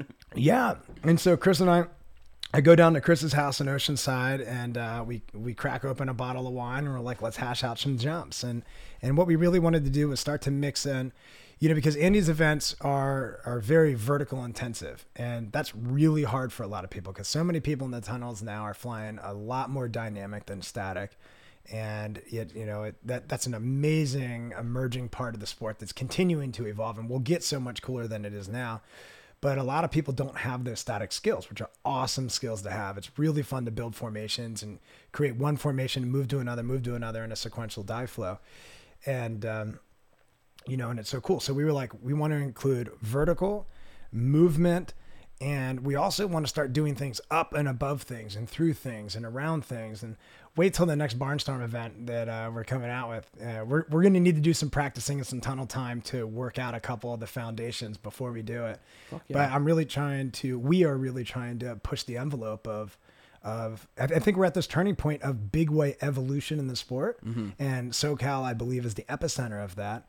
And I'm just so honored and thrilled that Chris and I are getting to just put our teeny tiny little stamp on that and help turn the corner in how we look at skydiving. Mm-hmm. And so I think you're going to start to see a lot more things built, a lot more free fly jumps built vertically. I think you're going to start to see a lot more movement, a lot of people moving through rounds and punching through rounds and hybrids. And the reality is, and Andy really pioneered the way with this, is a real free flyer can fly in any orientation. It's your belly, it's your back, it's head down, sit flying, movement, you name it. And I think we're going to start to see, and we really need to challenge ourselves because MFS came out and humbled the fuck out of the skydive community. It's like, oh, you think you're a badass free flyer? All right, we'll try a little MFS. Poof, you just blew up, right? Like, holy shit. You know, it's like, I remember Lauren and I took like 35 skydives when we started skydiving before the two of us could dock on each other with levels and stuff. And now you get through all this hold on, stuff. let me pause this real quick. I'm sorry. Sorry about that. No, all good. Because I was afraid just... All right. I had to stop for a second. Okay, now we're recording back. Sorry for abruptly stopping. So you were talking about the evolution of the sequential jumps, where they're going, that you foresee them starting to be more dynamic, vertically and... Yeah, so I think we're going to start to see like the coalescence of movement, building things vertically, doing more things, transitions from skydives being on their belly to vertical and things like that. And that's what's so cool, because I think that's what's going to really complete free flying is once we can really do all these disciplines, including belly, including angle flying, including vertical flying and all the sequentials, that's when we're going to really start to see what we can really do. Yeah. And I think we're starting to really flirt with that. And that was Chris and I's goal as we launched this Barnstorm event. We're like, let's start to mush this stuff together, because it's what we want to do. Mm-hmm. You know, think about after a whole day of vertical, so many people at the end of the day are like, hey, who wants to just go burn a sunset track, right? Yep. And just go move for a little bit. And so it's like, okay, let's keep it spicy. Let's keep it exciting. And let's test ourselves and see what we can do. And honestly, I thought some of the jumps that Chris and I came up with in his kitchen were overly ambitious. And a lot of the people that signed up for the event, you know, a lot of it was the Oceanside community that Chris is flying with and working with down there, a lot of the staff and a lot of the regular flyers down there. But a lot of them aren't super experienced skydivers.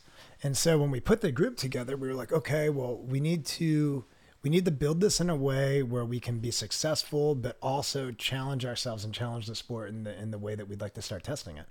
And we were so fortunate with the group of people that showed up, because I think everybody was so positive and everybody was so focused on doing their job.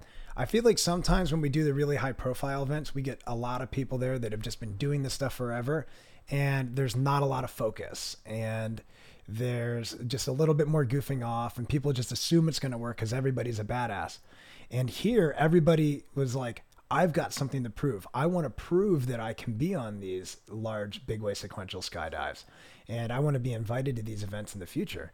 So it was so amazing, because although we didn't have the jump numbers that you might see on a normal big way that we do.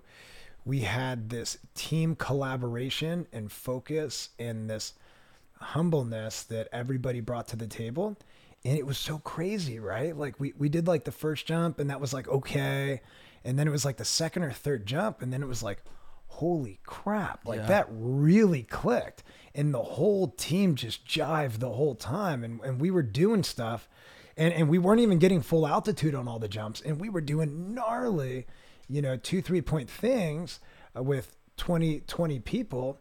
And we were having a ton of success and things were building quickly and it was smooth and we were dialing stuff in and it was so fun. So I just think it was the mentality that everybody brought to the table that enabled us to have the success that we did. And it was just so cool to be a part of that. And then that enabled us to schedule another event that we're going to be doing here in May for another barnstorm. With the night jumps too? Yeah. So we're going to be we did 2 days of jumping the last time. This time we're going to do 3 days of jumping with 1 night of night jumps. So I already ordered like night lights on Amazon for everybody and it's going to be pretty gnarly. Now I don't think everybody's going to want to participate at night. Some people might not even be eligible. I'm down. We got one. 2-way looking to build. And I'm really excited for it. And it's been a challenge as an organizer. I'm a public speaker all the time because of what I do for work, but it was really cool to be in a different type of leadership situation. And I'm really grateful that everybody trusted Chris and I to put on that event with the amount of money it costs to do it. It's not cheap. And I don't even think it's really not a profitable event. I know some of these events are, this one's not. And I've been waiving my fee every time because this isn't my full-time job and I just want people to be able to do it. I'm doing this as a passion project. This is not a job for me.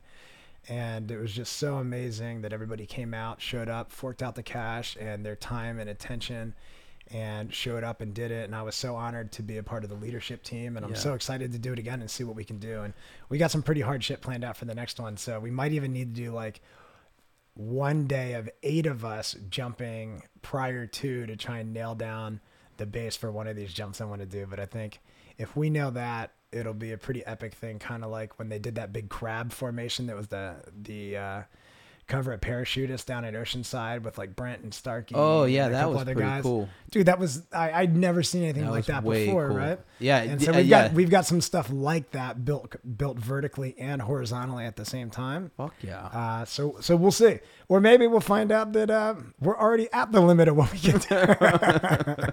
So, but it'll be interesting. But I'm excited to be a part of that, and in this pivotal time in the sport, where I think like we're actually going through a massive evolution in a very short period of time because of the tunnels and the technicality and the volume of the audience that we have here that enables us to do it. Yeah, man, it's a lot. I'm just happy to be a part of it, like where I can be fill a slot. Like I'm so happy. What I was gonna say, man, that I mean, all these sequential jumps that Andy puts on, the vibe's awesome and everything, but it was just really cool because like a lot of those people I never really jumped with before, but everyone was cool. Like everyone was relaxed too. So like I felt like that helped with the success of a lot of this because no one felt like pressure amongst each other. This is me in my head. I don't know. It was cool. That was definitely a cool event. I'm excited to see what you guys figure out for those night jumps. Dude, and I'm stoked. And I got to say, like, it was cool organizing that because there's a lot of flyers there that are better flyers than I am. I have experience in leadership and organizing. It's a different skill set that's acquired over time of near-death experiences, being the target on many, many, many weekends of skydiving. But I mean, we're coaching people like Mitchie Brusco, who just won the fucking X Games on his skateboard. Like, how insane is that? Oh shit, dude, X Games gold medalist. He jumped like a 9,000 on this mega ramp quarter pipe thing. Oh, I didn't even know that. Yeah, he did like a 10,000 or something. Like it was like 50 spins. It was insane. I'm gonna pull it up. And I'm like, man, we're coaching, X Games winners. Like, this is so cool. I was flattered. I was trying to like tell him what to do, but secretly I'm like, dude, can I have your fucking autograph? Can you sign my rig or something? I'm gonna pull. I did not even know that. Pull up the Google here. I see you have an online Southern California Edison account there. We gotta check that out for your solar. Actually, you know what? Here, Riverside has their own electric. So Oh, are you in RPU right now? Yeah, yeah. You're getting a big discount compared to everybody else in SoCal. Yeah, because the RPU rates are pretty low compared to everyone else for sure. Absolutely. How do you spell his name? Mitchie Brusco. Oh, yep. Dang, look, he's popping up right there. Yeah, he's the real deal, dude. I mean, this kid? Yeah, this kid. He was at the Barnstorm? Yeah. This dude's such a beast. He's like, I think he lives down in Oceanside. He's down there at the tunnel all the time. Super awesome guy. Like, he's hilarious and an incredible athlete all at the same time. But yeah, he just won the freaking X Games this past year, I think. Oh, okay. Because Lauren and I were literally about to walk out of the house, and we were flipping through the channels, and it's like, and here comes Mitchie Brusco in the X Games, and we're like, no, holy shit, we fly with this guy in the tunnel sometimes. and then we got sucked in for like an hour, and he fucking won the whole thing. That's awesome. Yeah, the trick he landed was like the first time it ever been landed. I think Bob Burnquist did like the first like 900. Oh, he did like 1260. he did a 1260. I can't even count that high. Okay, now seeing some, he looked young in some of these, so it's just like 1260. How many spins is that? Like I'm gonna divide. This is embarrassing. I have to pull out my calculator. It wasn't. When did he land it? In December? Wait, let's just do mid. So that's 3.5 full rotations. I would be dizzy by then. Dude, I get dizzy doing 450 1 360. Yeah. I'm like, what the hell? Here it is, X Games. That's it. Let's watch it real quick. This is the first time this has ever been done, or at least in competition. I'm sure he's nailed it multiple times in practice. Or fucking even more props to him. He's doing it on the fly. Yeah, I didn't know he was a skateboarder. Yeah, look, he's wearing all this iFly gear. This is so sick. And wait for it. Oh! What is going on? Right? I mean, even all the other guys are like, fuck, I mean, I hope he wins against me, right? Like, that was epic. Look how chill he is, too. It's insane. He's like, yeah, I just won. Now I got to go to Barnstorm for Chris and Skip's event. Step my game up. I totally didn't. I know exactly who this is. Some of those pictures, she just looked really young. Yeah. I mean, dude, just so insane, right? How cool. That guy's, that's 1260. So it's so cool to be in the likes of people like that, you know, and participating in events like that now. And there's a whole lot of other badasses out there too. I mean, the people that we fly with are amazing. I'm just so surprised. Like, I thought he worked at the tunnel. Like, cause I just had seen him every now and again, and I thought, oh, he's just like an iFly, like work. He might be an instructor, but I didn't know he was a professional skateboarder. I think he's sponsored by them, and you know, he's a professional skateboarder, so I think he's got plenty of cake to not have to work at the tunnel. Yeah, I think that's everyone's dream. Yeah. Like, hopefully, I can make enough money that I don't have to work in the sport. I think a lot of people want to work in the sport, then they would like to participate in the sport. But it's just cool to see the whole sport evolving. And you know, they've got the huge women's movement right now with Project 19 and that whole thing being sponsored. That's a big deal, and that's exciting. And so yeah, we're talking about that a little bit beforehand. What was it that what are your thoughts on that? Like that whole Project 19 thing. Like, what is it? So it's like the was Sarah Curtis, is that her name? Sarah Curtis, I think Amy Chemalecki, I know Lisa Mazzetta's involved, Angela's involved. So it's all just girls, or yeah, there's so I guys? think they're trying to set a women's world record for the largest vertical free fly formation, just women. Okay. And they've been doing a lot of camps, and it's so cool, right? Like, it's really encouraging. I think a lot of women in skydiving, skydiving, one of the things that's so cool about skydiving is it doesn't have to be a male dominated sport. Being physically strong is not an advantage in the air. Yeah. We're falling. You don't need a lot of muscle to fall. Gravity's got you covered. But I think a lot of women feel like it's a male dominated sport. Certainly numerically, it's a male dominated sport. And it's so cool to see the women kind of banding together and rising up, and maybe some people that wouldn't feel comfortable stepping up and doing bigger things now feel it's an environment where they can step up and they can feel comfortable. And when people feel comfortable, they perform better. Yeah. And then performing better, they'll build this confidence, and then now they can go back to their home drop zones and just be that better flyer that they really are, Yeah. and break those mental plateaus. So I'm really excited about it. I think it's a super cool mission. I'm also a little bit concerned about it too, because, you know, sometimes when you have a very specific initiative like that, some people are pushing, there's a balance. There's an art to the balance of skydiving, of pushing yourself and staying safe at the same time. Yeah. And that's a fine line. And, Yes. and you know, when you find yourself on the wrong side of it and you're like, fuck, I just got so lucky. And I can say that a lot of times as a load organizer, like, oh my God, like, I thought they were okay to join us. They were not okay to be. How many times jump, has that right? crossed your mind as an organizer, dude? That's happened to me plenty of times. Plenty of times, right? And so one of my fears, though, is in some of the early phase of the camp, there are people that did Chris and I's Intro to Big Way camp and other camps, and, you know, they should really be on 6-ways, and they're signing up for these 20 and 40-way like tryout camps and things. And I've been watching some of the videos, and I've seen some terrifying shit. Oh. I've seen organizers of these events biffing out in the middle of a head down skydive and going to their bellies and getting ejected. And I'm like, holy shit, guys, we need, as amazing as this event is, we need to be mindful that the end result of this campaign is not more important than one person's safety. And we can't abandon the rules that we've stayed true to being disciplined in safety. You know, one of the things we talked about was a lot of ego in the sport. I think it's often mistaken that people are not being inclusive, or they're having a big ego by not letting you come along. But when you don't know the things that can go wrong, and senior skydivers are telling you that to keep you safe from yourself, or to keep themselves safe from you, of pitfalls that you're not even aware of are scary pitfalls yet. Yeah, very true. And some of these early camps, I've seen some wicked dangerous shit where if it wasn't this initiative, we normally would have cut those people a long time ago for their safety and the safety of the rest of the group.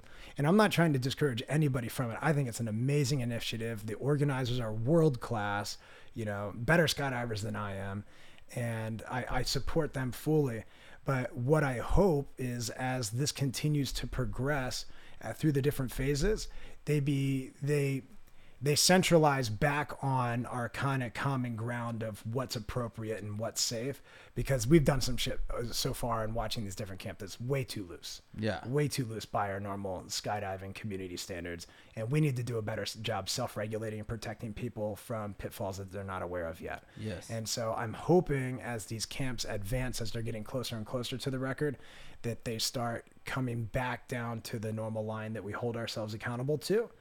And we do it before anything bad happens. And I expect that they will. Yeah. You know, so I hope to see that. I expect that they will. I think it's going to be a fantastic event. I'm super supportive of all the women that are doing it. I think it's so cool that it's sponsored by a foundation and people can get out there. What foundation sponsoring? I don't know what the name of it is. It's some women's foundation, but they're completely sponsoring the record. And so dang, that's pretty awesome. Yeah. I mean, this is a passion project. And I'm rooting for everybody, and I can't wait to see a big success. And I am absolutely sure that they're going to get a women's world record. I think what you said is, I mean, it's super important, because it is like that, you know, like you want to hold that high standard, like, because it's everyone's safety in there, and especially like in the small groups too. It's like, yeah, it's like, sorry, like it's hard, but sorry, bro, like you can't do this jump with us. We're doing our own thing. And it's not to exclude anybody. It's for safety, and it's not always perceived that way. Yeah.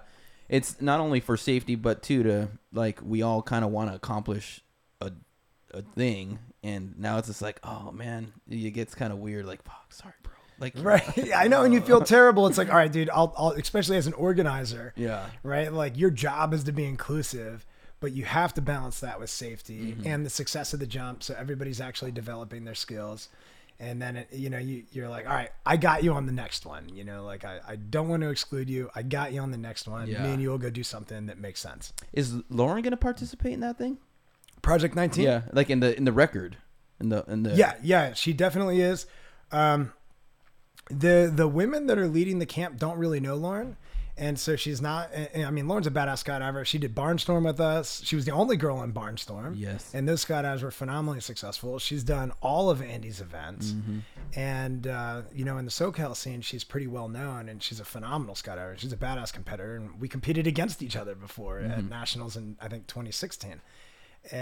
But the people in that event don't know Lauren, so she didn't get like an automatic invite, those organizers. So she's going out next month in March. It's Valentine's Day today, so a couple weeks from now in March, she's going out and doing either like a 40 or 60 way camp. And Eloy and I think Katie Hansen and Matt Fry also have a 60 way event coming up here in April. I think it's in April. And in I Paris? think they just said that I'm signed up for.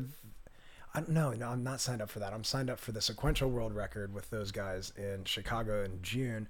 And Lawrence, I think, is also considering participating in that 60 way in SoCal here as well. So, yeah, she's practicing right now. She's gearing up for it. She'll be at the Barnstorm event. She'll be doing these things. And then, assuming all goes well, and I expect, of course, it will, because she's a badass, I think she'll be very helpful to the group as one of the really solid flyers that they can count on. So she'll be there, and yeah, that'd I be expect cool. Those girls are all going to be a bunch of badasses and get the world record. And, fuck yeah, and bring that thing home. And I'm stoked for them. I want to. So you got I saw the first wave of invites went for that sequential world record, the world record event that Matt Fry and who's that? What's her name? Shoot, I forgot her name. But the one that Matt Fry is putting together, right? Katie Hansen. Yeah, Katie Hansen and Matt Fry. She's a badass. But no, you got an invite, right? Yeah, I actually didn't even know about the event. And then I don't know if people canceled out or whatever. Matt Fry just sent me a personal Facebook message a few weeks ago and was like, hey, do you want to do this? I was like, yep. Sent him $250 and signed up. That's cool. Yeah, I saw that came out, and I'm like, man, I want to do that. What do I got to do? But I sent him a message. I kind of talked to him a little bit about it, but I hope I can get onto that, because I would really like to do that. I kind of missed out on the head up world record. I couldn't do it. Just got a new job. I couldn't take time off. I wanted to do some of those camps because, man, I really wanted to get that experience, but I was so bummed I couldn't do it. I was like, oh man, because when else are you going to be able to do a bunch of head up jumps? Straight up, just head up, designated head up jumps. I mean, but that one is the sequential world record is set up for June in Chicago. Yeah, June in Chicago. Dude. Did you see the picture that he posted up of the idea, like the So I don't think he's trying to do that there. I think that's for some other event that he's trying to do. But like the picture, dude, that thing was like DNA. That was I was like, holy crap. Well, kind of like it's kind of like that jump that we did with Andy, where we were doing the double dragon thing, like the double brodeo. Yeah. Where one side's doing a brodeo, another side's doing it the opposing direction at the same time, and then they met in the center and built that bridge over top of the head up base. That was a fun. It's like that with a whole nother layer on top top of it. I mean, it was such a it's a scary looking sky. It looked gnarly. I was like, whoa. I can't wait to try. Bodies, yeah. I mean, that thing's nuts. But that's the direction that the sport's going, right? And so I think, and fucking awesome for Matt and Katie and those guys pushing the sport. I really look up to those guys, and oh yeah, man, they're awesome. No, definitely. Man, what was I gonna ask you? So, shit, when you and Chris started putting these jumps together, you talked a little bit about the challenges of, if it's even going to be possible. You have to, obviously you have to consider everybody that you invited and seeing, okay, how can we make this possible? But that took a long time to slot the jumps. Yeah. Who's going to do what job? Who can we sacrifice to do this? It's like a puzzle, dude. Who's capable of doing this? Yeah. Who is the best at doing this? Mm-hmm. And who can we put where, within their skill level to do it? Yeah. There's a lot of thought that goes into it. You have to be very, very thoughtful putting these jumps together to ensure success. Yeah. And you're not even ensuring success, to ensure a good shot at it. I know. Just the jumps that we did and the jumps that Andy puts together, I just think, man, that's a lot of work putting this together and thinking it out and then working with everybody, kind of guiding people to do this shit. It's like, God damn it, man, this is challenging. I can't like, what goes on in the background that people don't see, because people just show up. People just show up and like, all right, tell me where to go, tell me what to do. Like, what's my slot?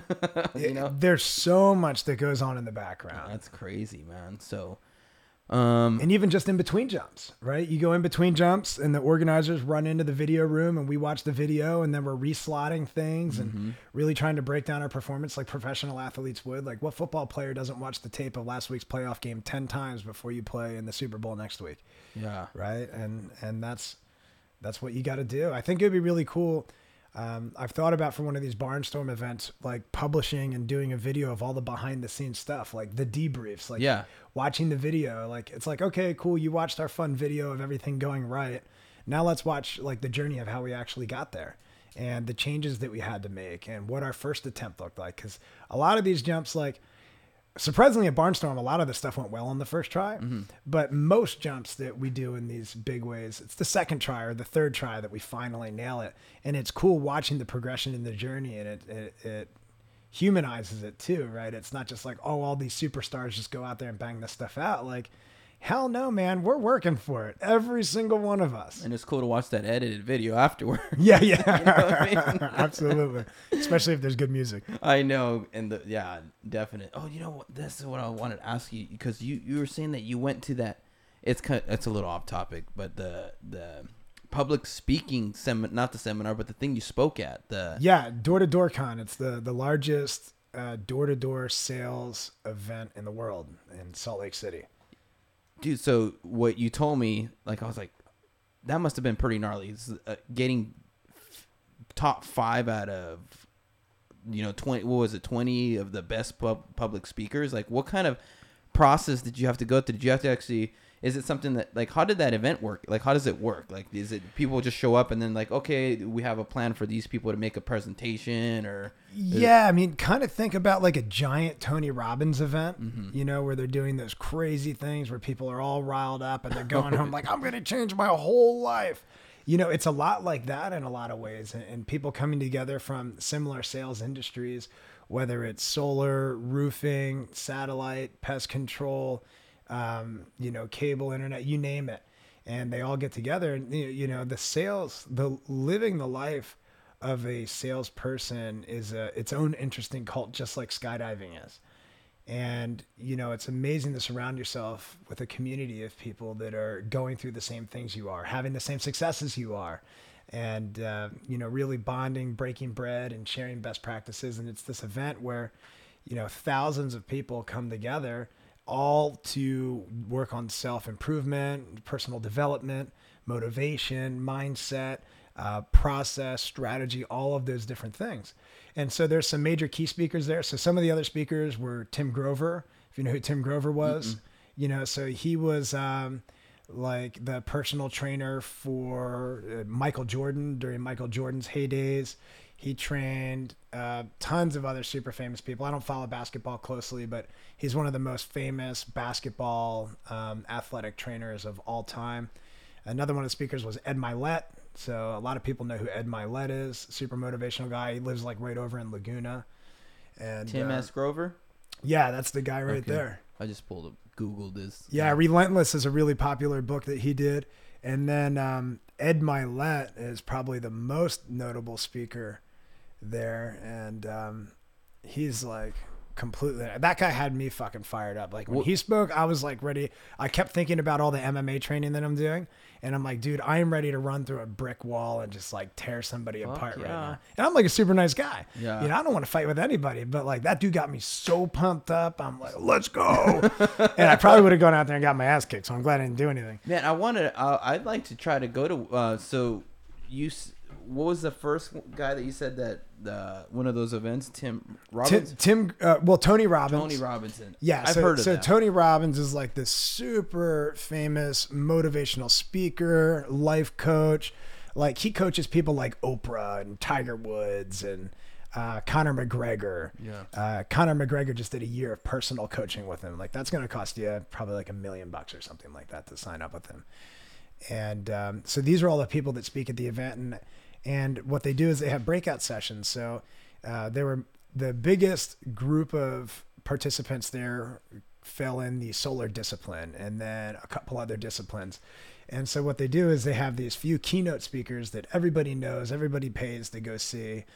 And then they would have breakout sessions where they'd be like, great, now let's go speak on solar. Let's go speak on roofing. Let's go speak on satellite. And they would have industry specific speakers go there. And I got to be one of the 3 speakers that spoke about the solar industry. And it was an honor to speak in front of hundreds of people and, bring value to people's lives. It was super cool being on stage and explaining sales process and the emotional journey that you take a customer through and seeing people taking notes and nodding and adding value to people's lives. So, I mean, it was an incredible experience for me, and it was, I was honored to do it. That's crazy, man.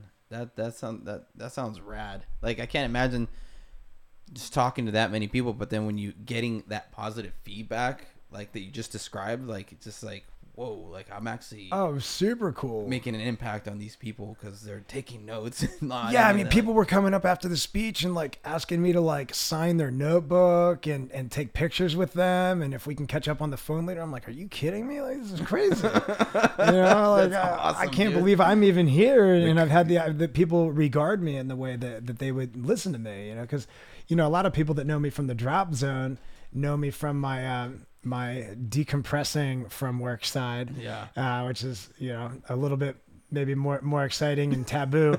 And they're like, wait a minute, you're I know how some people wouldn't even think, but then you're like out there talking in front of hundreds of people. Yeah, let's get it. Let's get it done. Man, I would like so that was really cool. That was a really cool experience. It's called Door to Door Con. It's run by a guy named Sam Taggart. He's a personal development coach. I pay $20,000 a year to get personal development coaching from Sam and his group. And I'm sure it's well worth it, man. It pays off. I mean, that's life coaching. Like, dude, I need to invest in something like that. You know what I mean? Yeah. Oh, fuck, man. I would need to invest in something like that. I'd like to go to one of these. I'm going to look into something like this because I need that because I've always struggled mentally, with, confidence or this or that or whatever. So throughout the years, I've had these little exercises that I've done or have learned that now it's like, I need to step it up. I need to stop living in a small little bubble or whatever. I need to really keep progressing it, So, oh man, what the heck? I keep freaking freezing up after talking about this. Oh, the MMA shit. I gotta go out there one day. I wanna roll with you. Let's do it. I want to go out there. I always wanted to roll with you and Guile because you guys always talked about jiu-jitsu, and I'm sitting here like I hadn't competed in wrestling in a while, and I'm like, I'll roll with you motherfuckers. I know, because guys that come with the wrestling background are fucking tough. I mean, especially you're a heavy competitor, your competitive attitude, everything. Like, I can already tell, like, it's gonna not be fun, but it's gonna be fun. You know what? It's one of those. Well, you're far more experienced in jiu-jitsu than I am, and switching to jiu-jitsu has been really fun because of wrestling. I've been able to be a pretty big pain in people's asses, but I haven't known how to finish them. I'm like, those are just moves that haven't been on my menu of moves that I've trained. So I just don't know to select them from my multiple choice option. Yeah. And now I'm starting to recognize them, and now I'm starting to get a little bit more dangerous. It's a lot more fun. That's cool. So do they do the belt promotions there? Like, or are you strictly no gi? You said you're doing gi. They do. I'm doing no gi and gi. No gi is more natural because I'm not used to wearing a gi in wrestling. We're wearing the same shorts and t-shirts that we would normally wear in a wrestling practice. But as far as gi goes, like I feel like people are choking me out with my shirt. They're choking me out in my underwear. It's frustrating. I'm like, dude, what is going on? It's frustrating, right? And a little guy that knows what he's doing, like technique is always everything with any sport, right? Mm-hmm. But I'm just surprised how much of a weapon your clothing can be against you. Dude, yeah, I caught a black belt in a freaking what do they call in a collar choke. Like it does like sometimes it doesn't. Yeah, technique is huge. You know what I mean? And then with the gi, without the gi, I don't know, man. It's the gi is frustrating, super frustrating. It's one of those things that I hate it, but I love it. And you have to do the gi progression to do the belt progression. Mm-hmm. So, did you get your blue belt yet? No, I'm a white belt. They should probably be throwing that blue belt at you pretty soon because with the wrestling experience, And especially with your athletic experience and your wrestling experience, like translating that to jiu-jitsu, it's gonna be way faster than any other white belt, than anybody that starts. And I haven't been focused on a belt progression at all. So for me, I'm doing 4 or 5 different classes there. So they offer Muay Thai, kickboxing, regular boxing, no gi jiu-jitsu, traditional gi jiu-jitsu, and also a class there called cage tactics where you're learning how to fight up against the cage, because that's a whole nother thing that you don't learn in boxing or Muay Thai, how to fight against the cage and the short range knees and elbows and striking that goes on in there, and all the dirty boxing and the grappling. And so, the gi jiu-jitsu is like 1/5 of the classes that I take there. And I can only I'm trying to do 2 classes a day. I'm trying to very early in the morning do the Muay Thai class. And then I go back for either cage tactics or gi or no gi jiu-jitsu practice in the evenings. And so I'm only doing gi like maybe once or twice a week, because I'm rotating all these different classes and trying to become very well-rounded, like these, the evolution of new mixed martial artists are. Mm-hmm. And so, man, you're really motivating me just talking about that because I've been thinking about like striking a lot the past couple of years. Like I've been wanting it, and it's in the back of my head. I've been wanting to get coaching or start training, like do some striking training or some some MMA style training. But for some reason, it's just like I haven't passed that threshold where I just mentally, okay, fuck it, I'm gonna do it like I've done with anything else. Because I thought about jiu-jitsu for a long time before I even started doing it. Yeah. And then finally I'm like, fuck it, just go sign up or go try it, do it, and do this. And then now, it's 4 or 5 years later, and then I'm happy. Are you a purple belt now? Yeah. Yeah. So you and Guile are both purple belts. Yeah. Good for you guys. That's badass. Recently, I haven't been training as much as I wanted to because I got some dude torqued on my ankle. He had me in some weird foot leg lock thing. I was like in a banana splits move, and I was fighting to get my foot back, and my LCL shifted and it popped. So the LCL was the LCL was like when he torqued it literally popped. It didn't break, it didn't like snap, but it made a popping sound because it shifted on the bone, and it was real tight when it shifted. So then he immediately let go.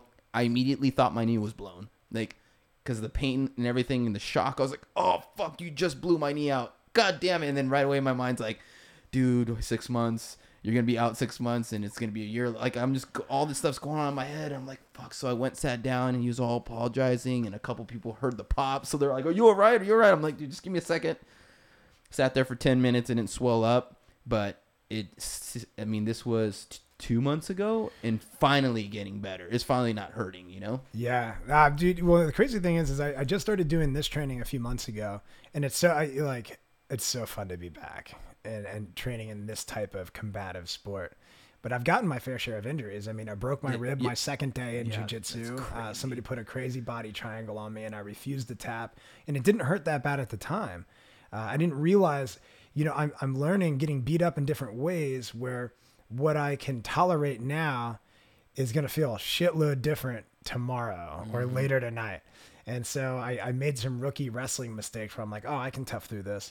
And then, about 10 minutes later, I felt this like burning in my side. And I'm like, what the hell is that? I'm like, hey, hold on a second. Let me just see this. I'm like, all right, I think I'm good. Let's go back. We'll keep rolling again. No. And because I was wrestling with the guy that broke my rib, or rolling with the guy that broke my rib. And then I switch partners, start wrestling, or I keep saying wrestling, but in jiu-jitsu we say we're rolling, right? Or grappling. Or grappling, right? So I'm rolling with this other guy, and it's going good. And then I'm on top of him and in a position that I want to be in. I think I'm in side control. And so I'm like, sweet, I'm right where I want to be. And then I'm just using my knee to block his hips so he can't shift his hips at all. And all of a sudden my side started burning. I'm like, what was that? Oh, no. And so that put me out for about a month. And there's just nothing you can do for a rib. It was one of my lower left floating ribs, and it was just awful. And I could feel like your ribs are lined up like this, and I could just feel when I bent over, like they were going like it was crossing over another rib. So I could feel the one rib poking the other, and then it gets enough pressure and it goes clunk and passes it. And it was just like, this like nauseating feeling. And, I just broke my finger on Wednesday, this one went sideways. So I got that taped together. Oh no. That was rolling with Sam Alvey, who's training for UFC 240 something right now. So he'll be fighting in the UFC against Khalil Roundtree. Oh shit. Coming up here in in March. So that's pretty cool. Like, it's just so cool being at an MMA gym and I'm rolling with these guys that You're are gonna learn actual so much professional there, UFC dude. fighters. They're so good. And to anybody, any listeners out there that have never tried any type of MMA and have been any kind of bi-curious about it in any way whatsoever, it's not this tough guy mentality thing. I mean, it's the people that can't fight that puff their chest out and have something to prove. It's the people that really Yep. can. You go to these gyms and it's nothing but respect, camaraderie, like farts and jokes and rolling around and having a great time. No tough guy mentality. There's zero intimidation. And everybody's honestly, it's just like the skydiving community. It's so welcoming, so inclusive. All of the coaches are to be looked at like load organizers, and they're so nice. And it's crazy because I'll be in these classes, and there's one or two like professional UFC fighters in the class, a few amateurs, a few guys like me that are like, we're a bunch of has-beens coming back 15 years later, just trying to get in shape, and that's me. I don't have any. I don't really have any interest in having somebody my size punch me in the face. Like, I'm 34, I own a business. If I get punched in the face really hard, I might forget to do payroll at work this week. Yeah. Right? Like, I don't need that. I'm the same way, dude. I haven't been doing this to be like, oh, I'm gonna go fight someone. But once you start this martial art, whatever you're doing, it's like you just want to get better. You just want to keep doing it. You get competitive, and so everybody's so welcoming, so it's encouraging to do that. And I'm sitting there, and I keep telling all these guys, like, I'm doing very well in the grappling area for somebody of my experience in jiu-jitsu because of the wrestling background. And a lot of the guys have been egging me on, like, come on, man, why don't you compete? Why don't you compete? And I'm like, dude, I just want to get in shape and go home and like be able to walk and stuff like that. But Dude, I've got my fair share of injuries already. I think you would. I've never grappled with you. I don't know like any of that, but just from what you're telling me, I think you'd be a great competitor for, especially a jiu-jitsu competitor or whatever. Because with your experience and your love and your dedication, what you do, to get ready for these things, like. Yeah, and I've gotten obsessed with it recently. Like, every poop, I'm looking up YouTube videos of just different fights and just different techniques. I'm watching all these different jiu-jitsu videos. That's where I learned the Americana and the Darce choke and those other things, just taking dumps and watching YouTube. And it's been really fun. And I just love to compete, and I've gotten obsessed with this recently. I've started training in the morning, and I've started training in the evening. You should do like just just whatever competition that like Naga's not bad. Down in San Diego, right? Mm-hmm. The pre-registration ends like this week or something, I think. and it's cheaper. You should go. I'm going to go down there, and I'm going to watch all the guys at work do it. Or not guys at work, guys from the gym do it. I did Naga 2 years ago. I did. It was about 2 years ago. I did Naga, and it was fun, man. It was a lot of fun. That's awesome. That was my first no-gi competition, and I was like, wow, like I hadn't competed since when I was a white belt, and I was like, it reminded me. I'm like, dude, competing is so different. It's a whole different world. Like you can just feel the seriousness in the air. Because at the gym, it's not serious. like people are training seriously and hard, but it's so low key. I'll go in and it'll be a couple pro fighters, a couple amateur fighters, a couple has-beens like me, and then there'll be like a 55-year-old woman and her 12-year-old son. Mm-hmm. And it's just like, it's so fun. And that's why, going back to my point earlier, just everybody should go and try it. It's the most amazing way to work out. It's so, I know I mentioned a lot of bodies, but you don't have to go hard the way that I've been going. Like, people are plenty happy to go easy if your goal is to go easy, and you can find the right partners and just get in great shape, have a lot of fun, make a lot of friends, and get some very useful exercise skills. And that's definitely the thing about training too. Is like, yeah, like you can pick and choose almost. Like, okay, you can get involved in this, but you don't have to get involved in exactly what you said and get that involved where you get hurt, or right. go 110%, because you learn real quick what your boundaries are, like, because then you'll be like, oh, I got tapped out, or this is beyond my capabilities. Maybe I should just flow with these and like you have all those options, which are cool. So next time or sometime I want to fly with you in the tunnel. Let's do it sometime. We've been talking about it forever, but our work schedules and I'm just not that active anymore. And my poor planning. My fucking horrible planning. Ask Damien. Yeah, I know. Fuck, I want to get him back over here, but like I always feel like I hate taking people's time. I feel bad, and then I was honored. I'm like, I couldn't believe people showed up for Barnstorm. You know, I'm like, people really trust me to organize this? I'm not a notable organizer. I'm a local organizer, you know? Yeah. And it's like, this dude wants me on his podcast. Like, they've had important people on here, like that guy that drank his own pee. I'm like, am I on that level? I don't know. I don't know if I belong. I drank my own pee that day too. Did you? Yes, I did. And you know what it tasted like? Piss With a hint of brown rice, because that whole week meal prepped. Yeah, just brown rice and chicken. So like, oh man, it wasn't a good taste. But thanks, bro, for coming out here and taking the time to do this. I hope that we can do it again in the future, and yeah, we can. I'll probably keep throwing out that tunnel thing every now and again. So next time you travel down here for something, I'll be like, Skip, I'll buy 15 minutes. Just come fly with me. No, I'll split it with you. And I think after this season, we'll have a lot to talk about, right? You know, we've got the next Barnstorm event coming up. Andy's got another event coming up in April. You've got the sequential world record that we're both interested in coming up in June. We've got nationals after that. I'm not competing this year. I don't know if you are. We're playing. You know what? I kind of was kicking around the idea of talking to Steven a little bit. Do it. And I would love to sign up, but again, I would feel bad because I would be like, feel like I'm dragging him down.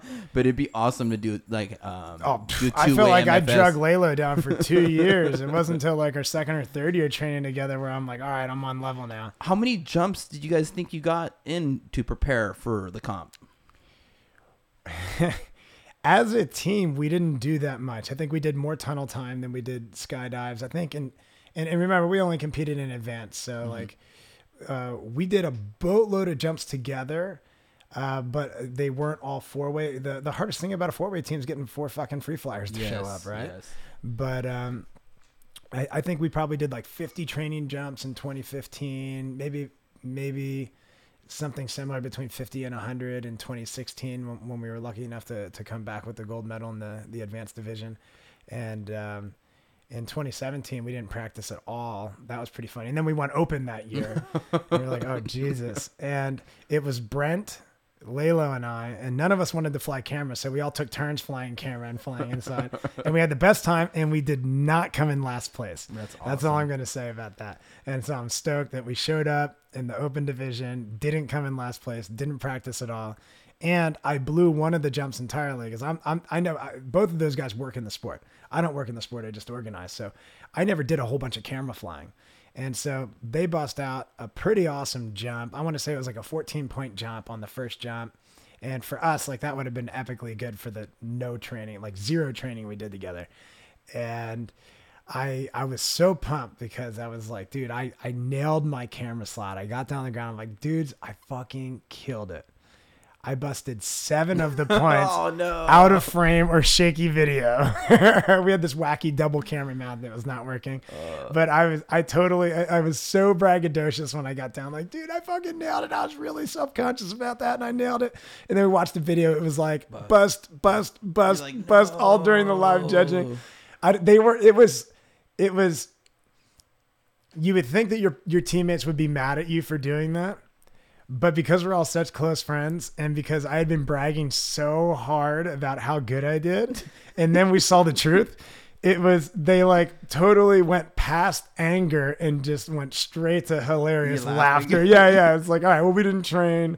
We know Skip doesn't know how to fly camera.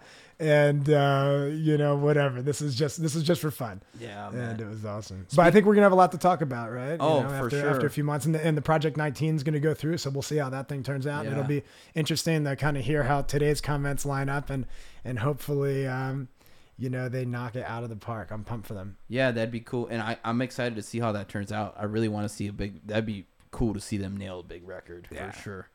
Well, cool, man. Thanks again. And, do you have, anything you want to throw out there, Instagram, Facebook, or anybody to reach out for your solar company? Any anyone looking for? I mean, are you looking for any positions in particular? Just anything that you want to throw out there. I mean, right now is your time. Yeah. So Instagram, I've posted 4 pictures total.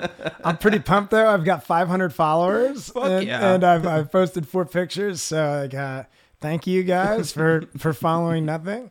So no Insta plug. Certainly not a Facebook or Insta celebrity. And hey, anybody that lives in California that has had any curiosity towards solar, just hit me up on Facebook. You guys all know where to find me, and I'll give you guys an employee discount for the Sky family here. So I'm pretty sure all the listeners here are going to be skydivers. So we'll get those guys taken care of and hooked up. Cool, man. All right. Well, thanks for doing this, and this is us signing out. Right on. Thanks for having me. All right.